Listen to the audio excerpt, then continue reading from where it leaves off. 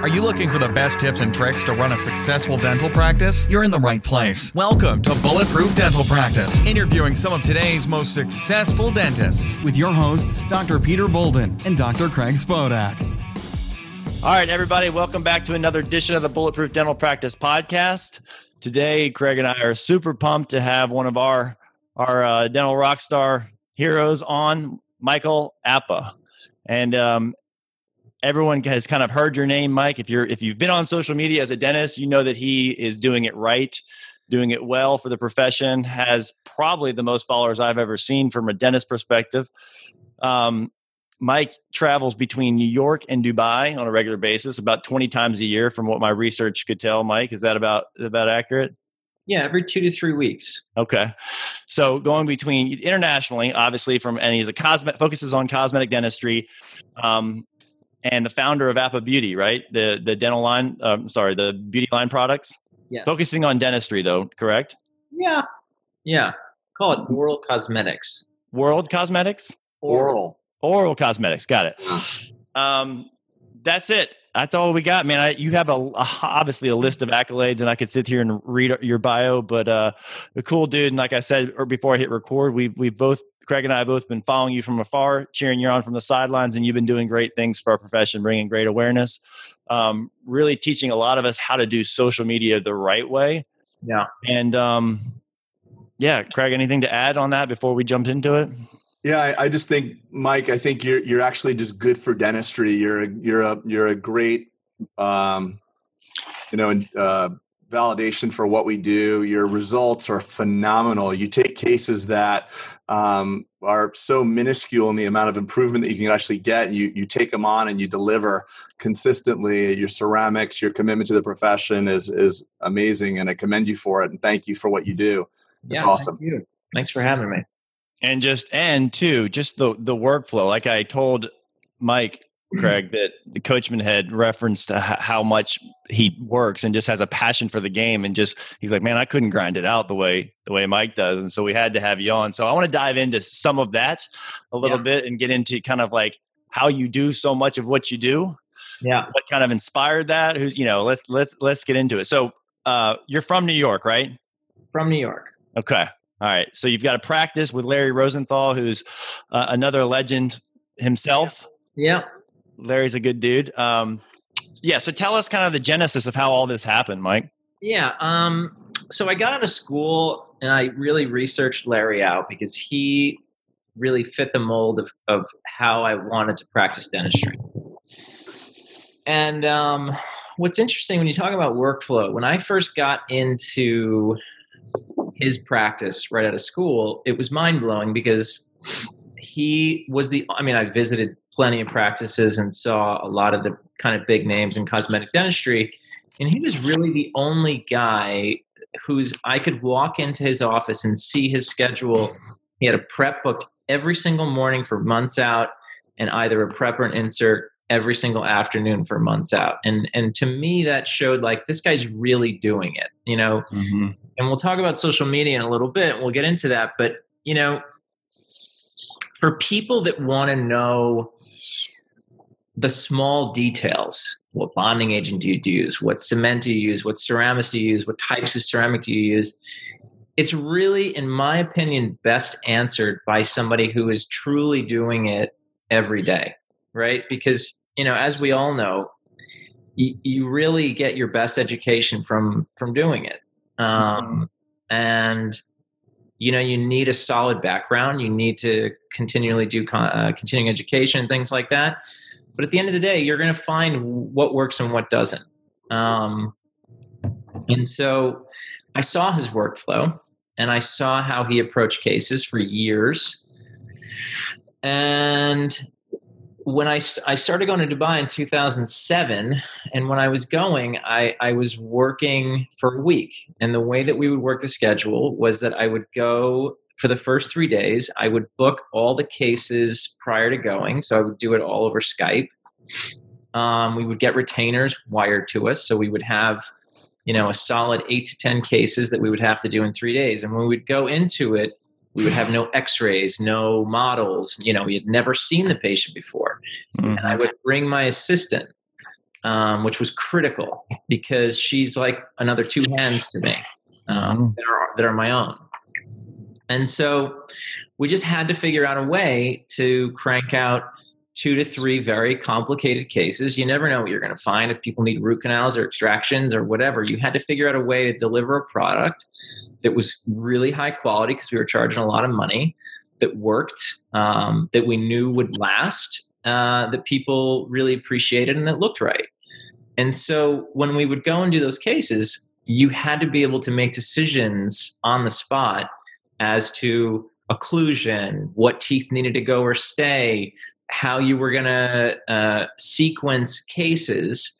And I didn't live there. And I didn't have an office there with staff that were going to take care of things for me. So you got to really weed out the shit and really figure out exactly how to get the job done, because these are very demanding patients. These aren't people that are like, come back and we'll get to it or whatever. You had to be definitive.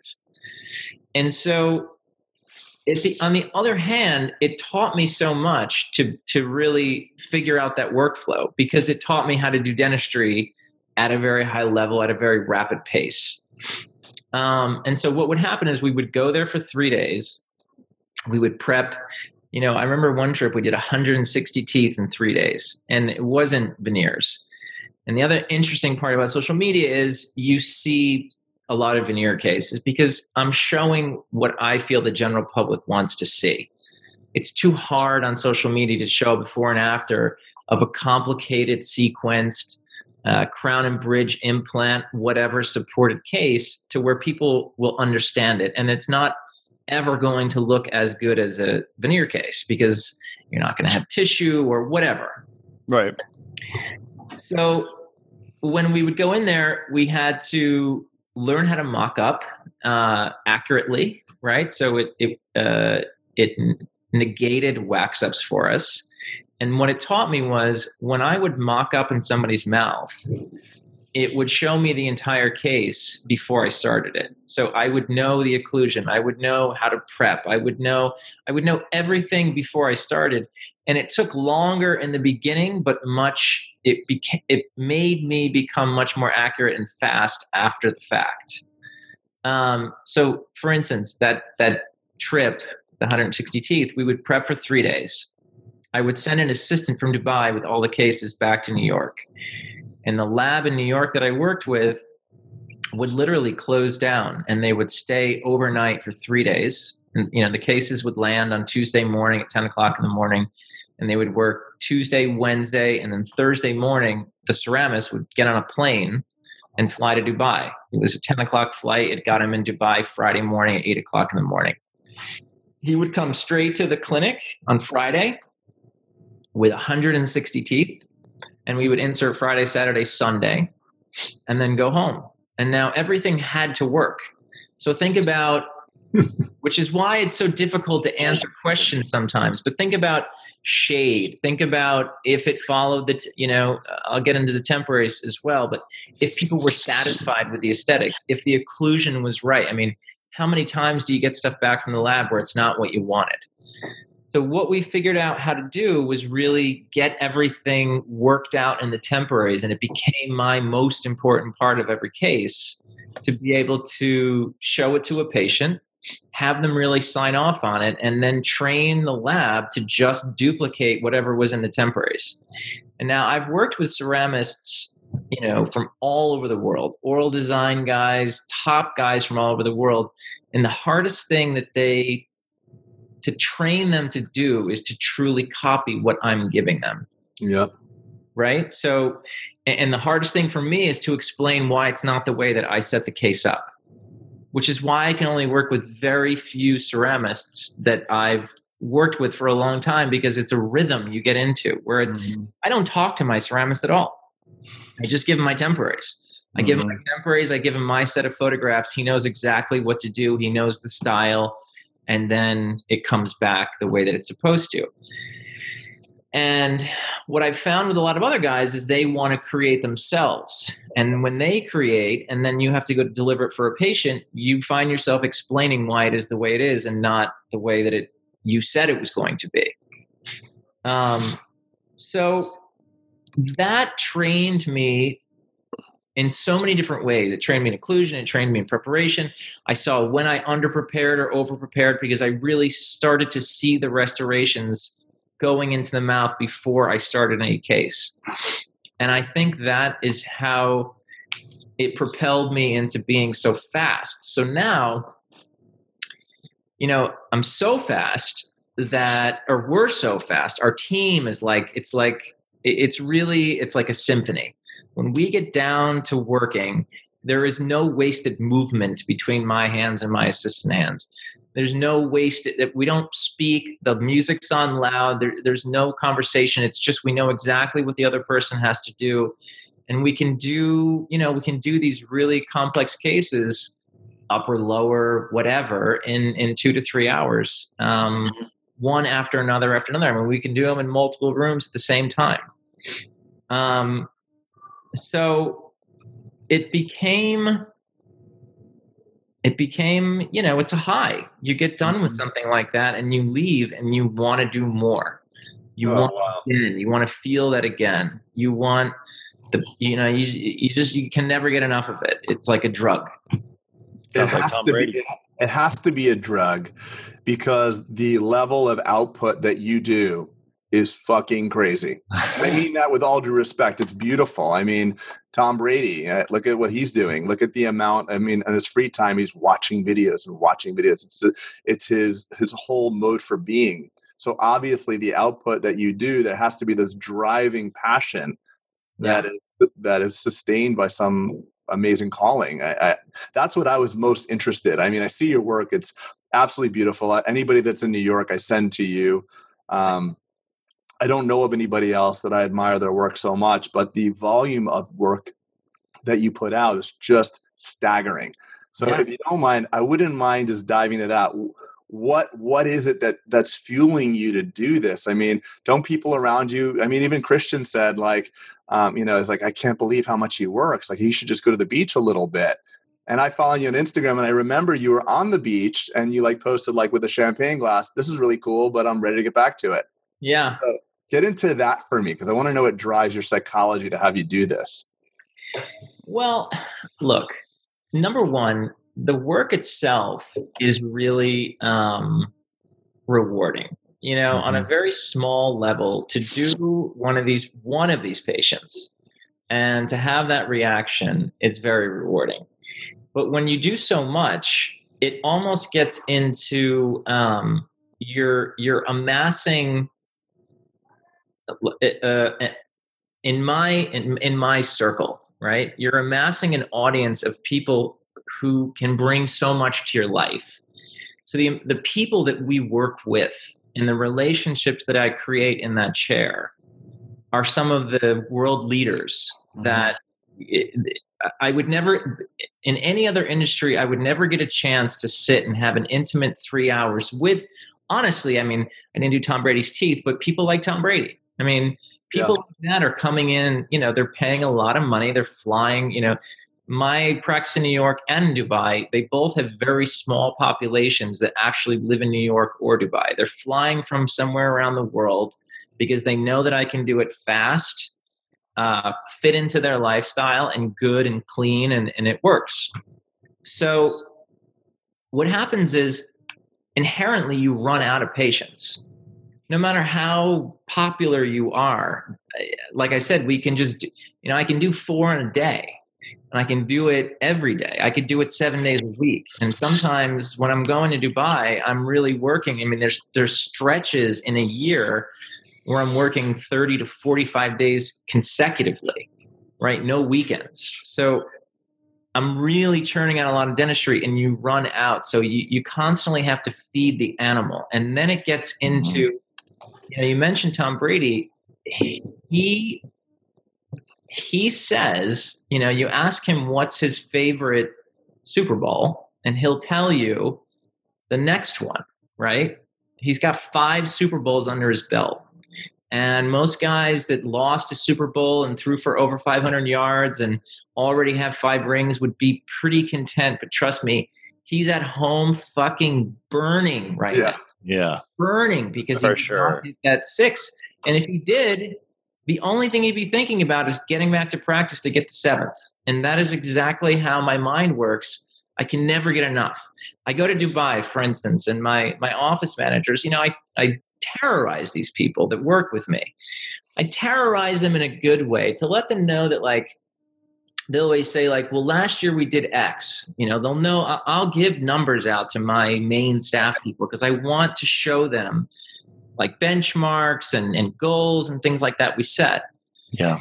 And they'll say, like, last year we were up 25%, and this year we're ahead of that. And I say, well, this year we should be up double what we were up last year. Or, we did this amount this trip. We saw this many patients this trip. Aren't you happy? Yes, I am. You're doing an amazing job, but we can do more. I'm sitting here right now and I'm not prepping a case, and I could be prepping a case. And it's amazing because everyone that you do is some, like, unbelievable person that you're really inviting into your life, and they're inviting you into theirs. And it's a drug. I mean, it'll never end. People ask me all the time, like, don't you want to retire soon and all this other. I couldn't imagine not doing this. I mean, retirement, they say, is actually not good for you. When people retire, they tend to get more sick, morbidity goes up. I mean, you can literally golf yourself to death. So I'm not saying about retirement, but it's just an interesting thing that drives you. I love the psychology behind it. And like you, I have amazing people that have been brought into my life too. I mean, Tony Robbins is a patient. I'm a huge Tony Robbins buff. And I say that because he makes that public. And dentistry was the vehicle that provided me with access to people like this. Exactly. So I empathize with that. And I'm feeling you with that. I just can't. I mean, at the end of the day, you have people that are probably upset or not happy, unrealized expectations. It just happens. Even if it's 0.25% at your volume, there's a good crew of them. I mean, doesn't that kind of kick your ass a little bit? I mean, what's funny is, like, that time that I put that post out, we were at the beach for 9 days. Now, the problem is, I don't know if it's good or bad. It is what it is. But I am going at such a pace that when I don't have it right now, my body goes into complete shutdown. So waking up in the morning knowing that I'm going to work really puts adrenaline. It makes me feel good. Like, physically, mentally, I feel good. Going into work and doing one of these days, flying to Dubai and having one of these trips makes me feel good. I want to feel tired. If I don't have that feeling, I don't feel good. So when people talk about, oh, don't you want to stop and smell the rose and all those things? Well, I think the real question is, don't you want to do what makes you feel good? Yeah. Like, wouldn't you want to be doing what makes you feel best? If that's golfing, then you should golf. For me, it's not just doing the dentistry. It's the achievement and constantly pushing the bar a little further is what makes me feel. I wouldn't feel as good just sitting in New York having the practice that I have. It wouldn't make me feel good. It's why I did Dubai. That's awesome, man. I'll do more offices. As soon as I have a handle on it and I know that I can do it, I want to push it a little further. With more cities, you're meaning? Or right? Oh, yeah, definitely. That's awesome. Yeah. In a microscopic version of that, I'll work a smaller day on Friday sometimes and tell my wife I'll come home for lunch. And so I won't eat lunch. And it's 1 o'clock, I'm going to come home anyway. And I'll find myself 6 p.m. not having lunch. Like, I love work too. And, so I think it's cool that it's your hobby and your vocation and your fulfillment all built into one. I was just curious what it is that's driving. But if your roses are at work, you're really stopping to smell them all the time because that's where you are. Exactly. Yeah. Craig, Craig has been wanting to ask that question. Like, I got to find out what drives him in that, because it's just superhuman.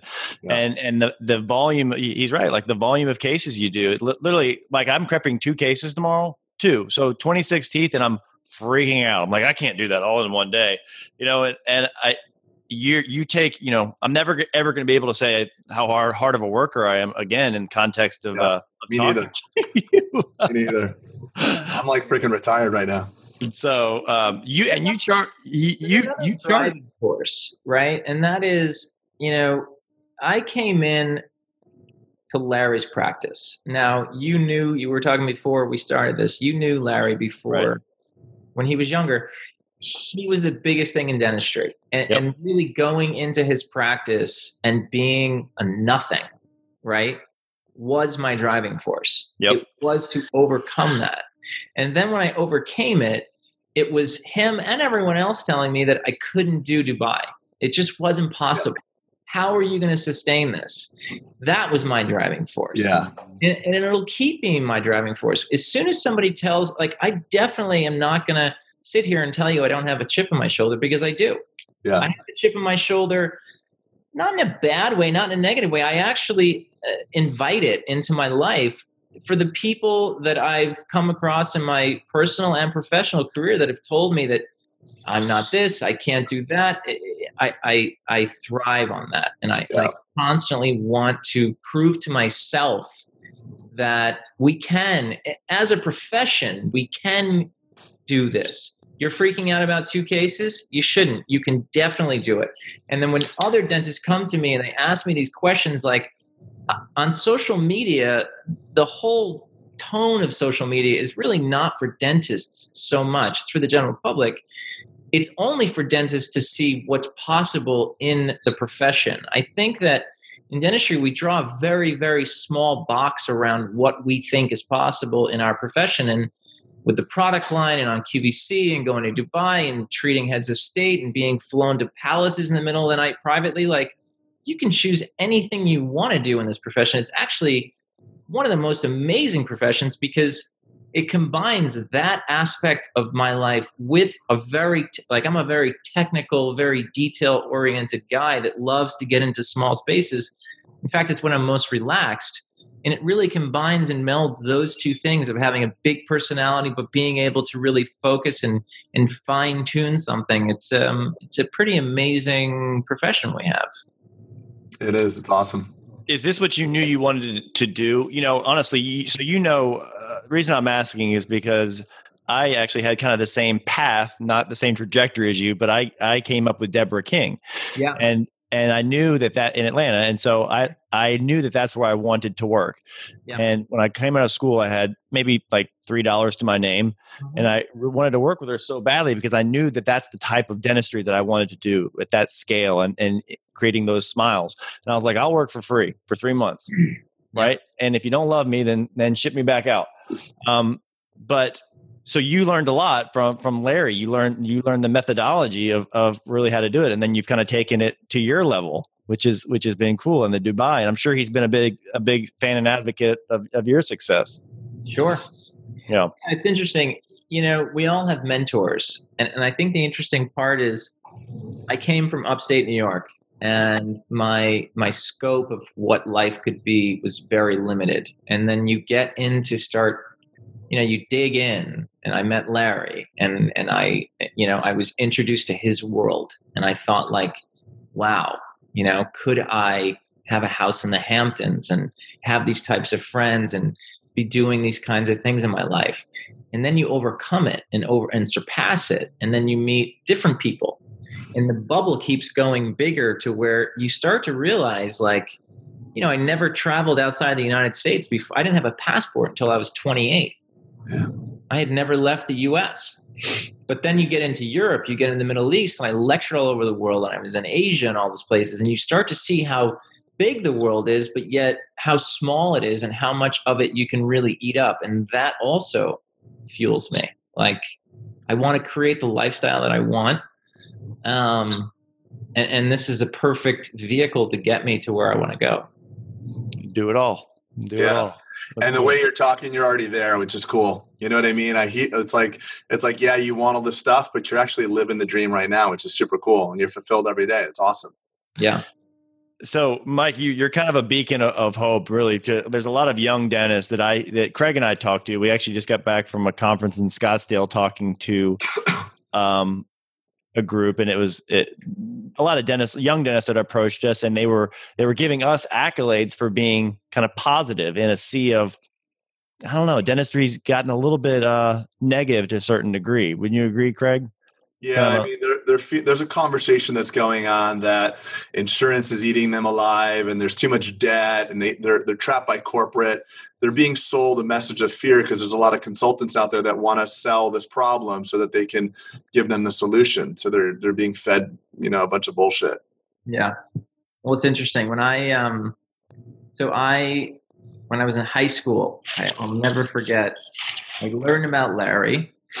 And I was in a 3-4 program where I was supposed to go to Lemoyne College and then to University of Buffalo, which was a state school, which was $10,000 a year. I got into the program and realized that I wanted to work for Larry and I needed to go to NYU.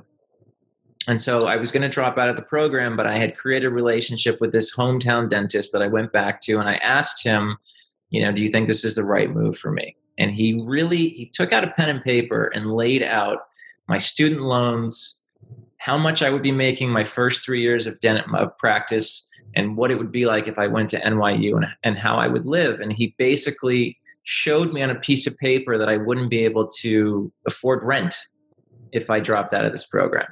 And again, that was another a point in my life where somebody was telling me that I couldn't do something that I saw a very clear path to being able to do. And the answer to those questions of all those guys is, it's so wide open and there's so many different paths to take in our profession that you cannot listen to what is coming down the pipeline right now. Yeah. Agreed. And that's kind of what we said is that, there's still abundance in what we do. You just kind of have to go out and create it, and don't listen to the narrative, or don't get brainwashed, because that might be the intention of why that negativity is coming out in the first place. So, yeah, I mean, sorry, go ahead. Sorry, we also say all the time, people are like, it just doesn't make sense. Dentistry is not a good ROI, the educational cost. And it's like, listen, being married is not a good ROI because 55% lands in divorce. Having kids is not a good ROI. There's certain things that you have to pursue for your own fulfillment. The building I built, 4 or 5 banks rejected me. I built a 13,000 square foot building. Everybody thought it was fucking crazy. And at certain points, I'm like, I must be fucking crazy because I'm going to pull this off. And I just think that if you have that vision, you said you could see through it. So you could see what they couldn't see. And I think that's an important lesson for all the dentists. Dentistry is a snowflake. You can express your vision however you want. If you want to be the small town dentist, you can do that. If you want to be the Michael Apple of the world's big enough for another one of you that wants to play at that level. And they're just being sold one version. And I think the takeaway from what you just said, at least for me, was don't let anybody tell you what you can and can't do. I was fueled by that as well. Certain people take it at face value and shut down. And other people like you just kind of sit up and say, bring it on. And that's pretty cool. And it fuels you for the next 10 years kind of thing, as opposed to like shutting you down. Yeah. I think the problem with that too is the people they're getting this from are the people that they, when you're in dental school, you have your favorite professors, right? And you really listen to them and you really take what they're saying and you think at that point in your life that these are going to be your mentors. And I look back and I'm not going to say that they aren't, but I am going to say that everyone, your own personal growth and your scope of how you see yourself changes so rapidly from dental school to your 30s to your 40s and on, and on, that you just have to be able to take what everyone is saying to you at any point in your life as, not with a grain of salt, but you listen to some of it, you take it in, and then you have to be able to exhale it and really stay true to whatever it is that you feel that you want to accomplish in your life. So just what type of education are you pursuing for this thought? Like you're kind of touching on something that do you have like a, I don't want to say like a life coach because that sounds really freaky, but almost like, are you reading books about personal development? Like, do you like to read a lot of autobiographies and stuff like that? Or no, I listen to my patients. I mean, that has been my my best education. I mean, the people that I've come into contact with, and really, one of my associates in Dubai last week asked me, I said, listen, you've really got to continue to build a name for yourself, but you're not going to do it without contacting people, getting in touch with people, understanding how to use your connections and how to ask for things. And he said, well, I don't want to feel like I need anything from anyone because I'm already here. And I said to him, like, listen, I didn't say it then, but I went home that night and I came back the next day and I said, look, today still, I play that role of you need it from everyone. You're a student. You're a perpetual student. 100%. Yeah. I'll never, when people ask me my advice, I'll give it to them. When I see somebody who's done something that I respect or want to know more about, I will sit with full attention and ask them a million questions because, even Larry's own journey, I've learned so much, good and bad, about what to do, what I didn't want to do, how to navigate around the problems that he's had. I've seen the trajectory of his life. And I've made a lot of decisions on my own life based on how other people have gone through things in their lives. And no, whenever I read books, especially those types of, not self-help books, but those types of books, I find them very simple. It's like common sense. Mm-hmm. I guess you can't, they say, I used to read Malcolm Gladwell's books. It's like, he says one thing and then he says it over 300 times in 300 pages. And I got it the first time he said it. And it was never, Tony Robbins is a guy, my wife went through his entire program that I really wish that I had taken earlier. And I still want to, take his seminars. He's not a self-help guy. He's just like it's different. He's more of an empowered, guy. And he's not telling you kind of rules and lessons to live by and things like that. It's more about setting, being very regimented in your life and really expecting more of yourself. And that has always helped me more than any of those books. I've never really gotten much out of any of those books. Yeah, Tony's a force of nature. I mean, if you haven't gone, I'm encouraging Peter. Peter's going to be going to his first one in San Jose. But I mean, I wish I had that experience earlier in my life. I got introduced to it like at 43. I'm 46 now, but he's amazing. And it's not that bullshit of like rah, rah, rah, feel good and jump around. I mean, although you do jump around a lot, it's real practical takeaway tools. If you go to one of them, as I'm sure you know with your wife, and just implement half of what he tells you to do, your life will never be the same again. Yeah. But Tony has a very famous quote. I love saying it. It says, you are rewarded in public for what you intensely practice for in private. Yeah. And you don't do what a person like you does without an extreme amount. There's a whole backside to it. Yeah. There's a massive, there's a lot of hard work that goes in that magic. Yeah. So I want to acknowledge you for it. And also acknowledge you just because I know we were on some text chain a little while ago with Coachman. And I love how transparent you were, that there's no pretense. And a lot of people would think a person like you you'd be very ego driven, and you're not, which is great. I mean, I know you have to have ego to do what you do, but it's an ego of service to the profession, to the patient. And that's what I think is the reason why you're so rewarded in life. It's really cool and an inspiration to me. So thanks for that. Appreciate that. Mike, speaking of Tony Robbins, do you get primed? Like, do you have a morning routine at least? I know you don't, you're not sitting there reading self-development, but do you have a routine that primes you for that day that's going to just, that mere mortals could not do? I have a routine in life, I would say. And, something that my wife did show me, she showed me like basically the entire book that she had to make when she was doing the whole Tony Robbins regimen. And it's very similar to what I do naturally. And it's just, I'm extremely regimented. Yeah. There's not many things that can disrupt my schedule. Like my work really, I love my wife and I love my family and all that.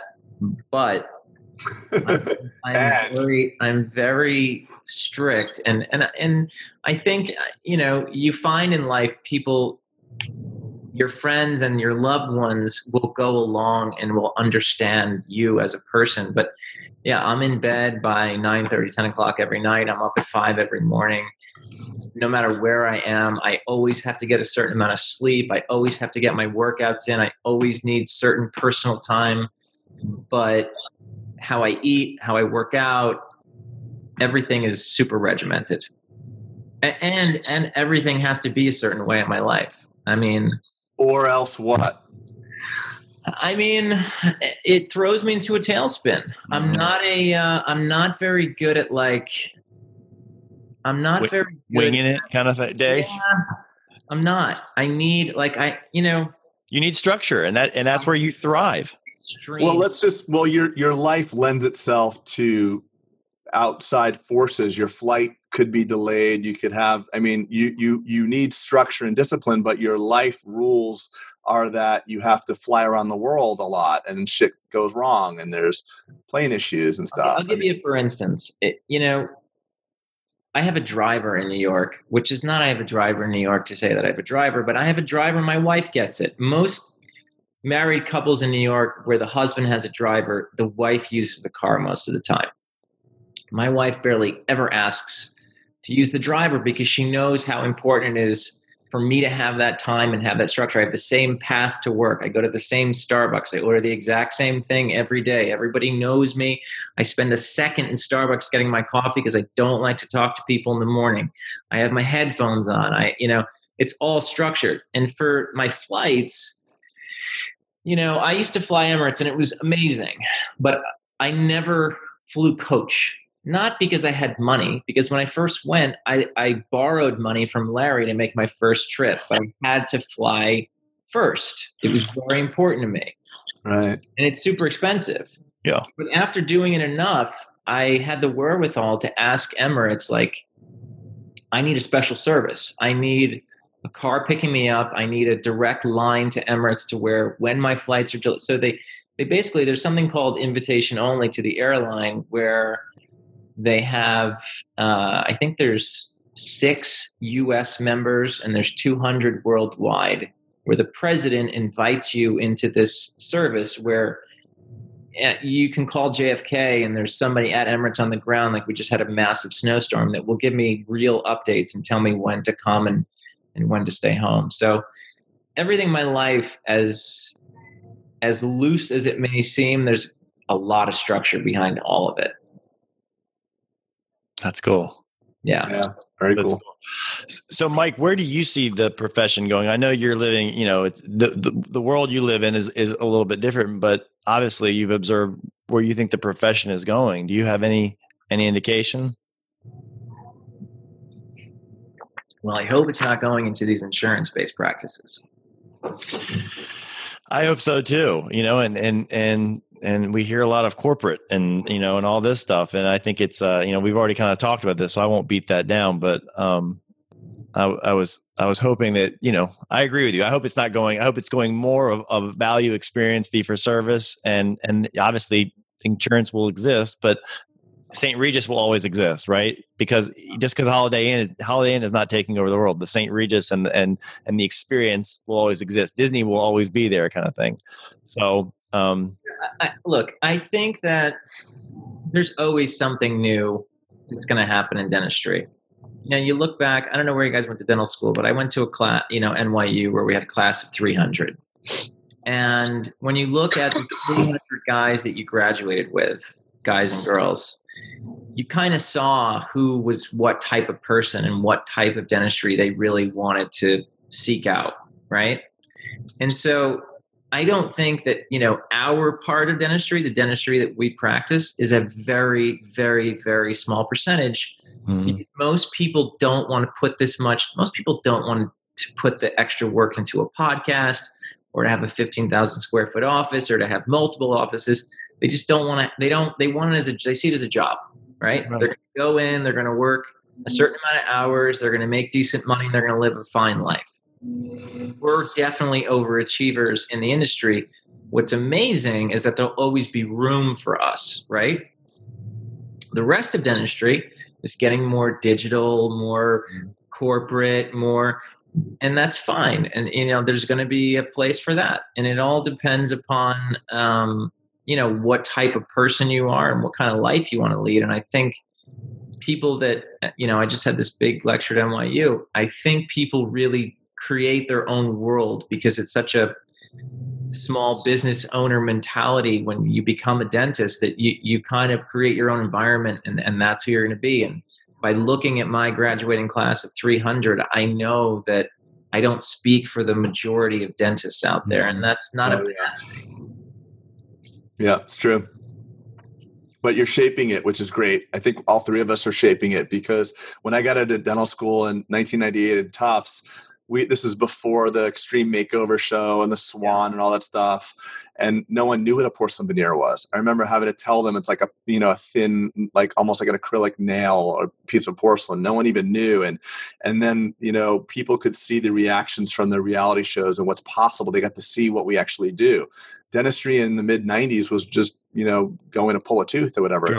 Bill. Yeah. People would always say like, oh, do you clean teeth? They would have no idea what we do. And the fact that we can transform lives and it's so public now, and the fact that we can do it so quickly and without pain is just amazing. And now I'm so proud to say that I'm a dentist. I remember back then, I'm a third generation dentist, so I always knew I wanted to go to dental school. But I remember, we were integrated with the medical side of Tufts, and people were like, are you a doctor or a dentist? And I almost have some degree of shame saying, well, no, I'm a dentist.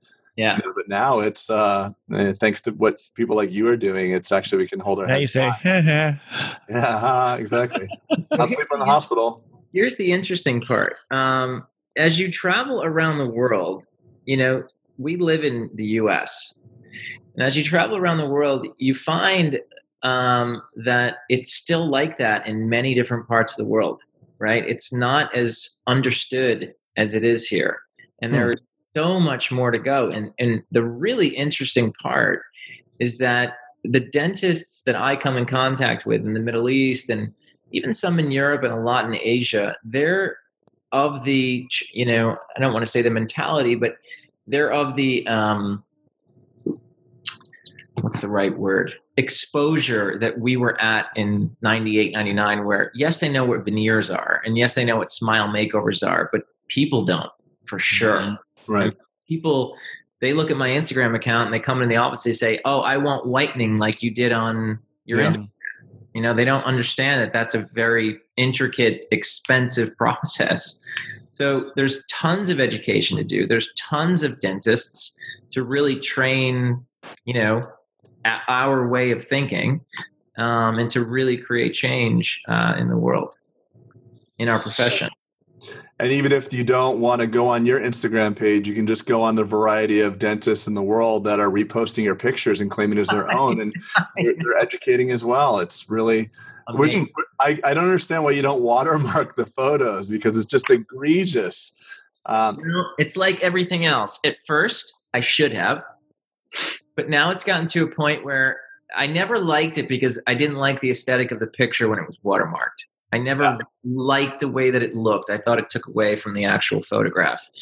But now it's just I'm just going down with that ship. I'm never going to watermark my photos. I love when people repost my stuff and don't. Well, you know what? No, it's greater than the last one. I can't remember who did it. I don't even want to give him any credit, but I went to check his page out, and literally there was 30 comments or like, "You fraud, taking Dr. Appa's stuff." So you don't even have to worry about it. You have a bunch of soldiers out there guarding your intellectual property. So that's actually the best way to do it. You could fly above the radar and let everybody else bash on that guy for taking the stuff. Exactly. So, Mike, this is a good segue for what I kind of want to end on with you. And obviously, you're a master at social media, and I think a lot of, you can correct me if I'm wrong, but a lot of your fame and notoriety has come from social media and social influencers, and that's been, you don't advertise. I was reading somewhere that you really don't advertise, and you use the advocates, the influential advocates, to help propel your practice, which I love that. I love that so much, and so. Can you talk about that a little bit and how that clicked with you? So here's what you have to remember. And here's what is tricky is that social media is new. It's like 3 or 4 years old, right? 2013 or 14 it came out. And people in the industry, let's call them the real dentists, some of those guys that were on that chat with us, Craig, which is why I left, they look at me like a social media dentist. Like I'm some guy that's just posting pictures, right? Interesting. You're a marketer, right? You're not a real dentist. You're just a marketer. Businessman. I can't. Yeah. Oh God, it just kills me. I am not a marketer or a businessman. I'm someone who understands, right, that to fuel my passion to actually do this dentistry, I have to reach the general public. It's the only way they come in. And so, I came in 2003 to Larry's practice, and the only way to get patients of that quantity, again, you guys know how hard it is to get a prep. One person to say that they want to spend $30,000 to $40,000 on their teeth. It's not easy to get one. Not to mention, you have to get them to notice you. Then you have to get them to call. Then that phone call has to be handled properly. Then they have to come into a consultation, actually show up to, and then you have to sell them, which is another disgusting word in industry. You have to sell them on the consultation and then book them and then get them appointments. And then you get to do your dentistry. And the dentistry to me has always been the easiest part. It's the time where I'm most relaxed. It's getting all of those pieces in a row to get them in the chair. And so when we talk about volume and things like that, I mean, you have to understand we're doing 3 preps a day, every day, almost 7 days a week. When you, let's say 5 to 6 days a week consecutively, consistently between 2 countries. To get that many amount of people interested in that service, you have to have a machine. Now, the way we used to do it before, social media, and I was very well known in my area, it was through PR agencies. You would have to you'd have to go to big magazines. And it used to bother me back then. Back then, people used to say, "Oh, he has a publicist." It's like, "Oh, really?" So does everybody. I mean, everyone can have a publicist. The trick was how to get your publicist to understand what you thought was interesting to convey in a beauty magazine. Like, what is Vogue writing about dentistry for? Back then in 2003, if Vogue did a story on dentistry and you were named in it, you would see millions of dollars come in the door just because of that article. So it was all about figuring out how to relate to the general public. It's just, unfortunately, print has died. And that same article in Vogue today does nothing. And so I've had to really take a shift and change and figure out, like, all right, how are people getting their information today? I'll never forget, 2010, I was sitting in a diner with my publicist, and she was saying, like, digital.coms and digital information is going to be the way of the future. And magazines are going to die. And I said, like, there's no way people are going to stop reading magazines. I always want to be in print. Bill Dorfman, you mentioned Extreme Makeover. I mean, he made a killing off of Extreme Makeover. I mean, he was the guy.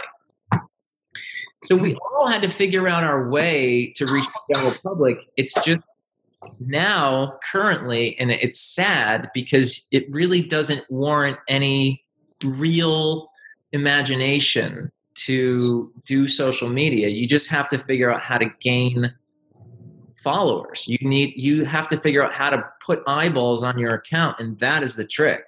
Mm-hmm. I mean, you have to have great content, right, for people to be interested, and then actually pick up the phone. But so now it's a totally different game. So, for instance, social media now. When I used to do an article in, let's say, Departures, which is the American Express magazine. I had a big one come out in 2008. It was like a 4-page article, full-page picture of me with a very in-depth coverage of what I actually do. And it was different and it was new and it generated a lot of patients coming into the practice. And it was like when somebody would call from the Departures article, they were pre-qualified to come into our office. Now with social media, I mean, we have 30 consults a day coming in through social media, and I would say 3 are actually qualified to step into the office. So it's a lot of manpower to deal with all of the inquiries that come in through social media. But, 3 new patients a day that are qualified is a big deal. Mm-hmm. Huge. And then you get word of mouth through them and family members and all that stuff. Yeah, it's the amplification through like you said, the influencers and like some of your patients. I've had a couple of patients that have categorically changed. Like you're saying, the inflow, and it just takes a couple of the that notoriety from the massive influence they have to really take things up an entire notch. And I think it's great. Mike, how do you get all your pictures to go in one row? By the way, I need to know that hack. The most important thing. Yeah. Like is it, I guess you just time it every third photo you posted before and after? Yep. Okay. Got it. See, there's the pearl. Yeah, there's the he has an API plug-in to the back end of Instagram. They granted it to him as trial. Only him. So he can literally drag on the phone and move him around. But for you have to do it every third. I have to do it manually. It comes with the invite from Emirates. It's a whole package. Exactly. What airline are you flying now that no longer Emirates? What do you mean no longer Emirates? I thought you said I used to fly Emirates. Yeah. Oh, no, I still do. Oh, yeah. I was going to say, you don't have a lot of competition in that market, I guess.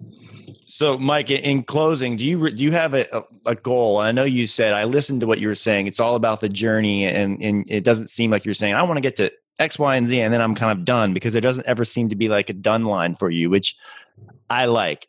And I'm learning that in life. I've always had kind of a finish line or goal lines and stuff like that. I'm learning how unfulfilling that is becoming in my age, having a little bit of wisdom now. Do you have a goal or something that you just want to see, accomplished in your one ticket here on planet Earth that you haven't done yet? I mean, yeah, but it's going to change if you ask me this next year, because you achieve goals pretty quickly, and that's what happens. My goal was to buy Larry's practice, and I did that 3 years ago. And then my goal was to get something established in Dubai, and I did that. And then my goal was to create the product line, and I did that. So, my goal is I want to have these offices in different parts of the world. I love to travel, but I hate being a tourist. So I want to have these offices in parts of the world where I can have homes, stay for a long, I feel like I've been going since 2010. I know Dubai very well. I feel like it's my second home.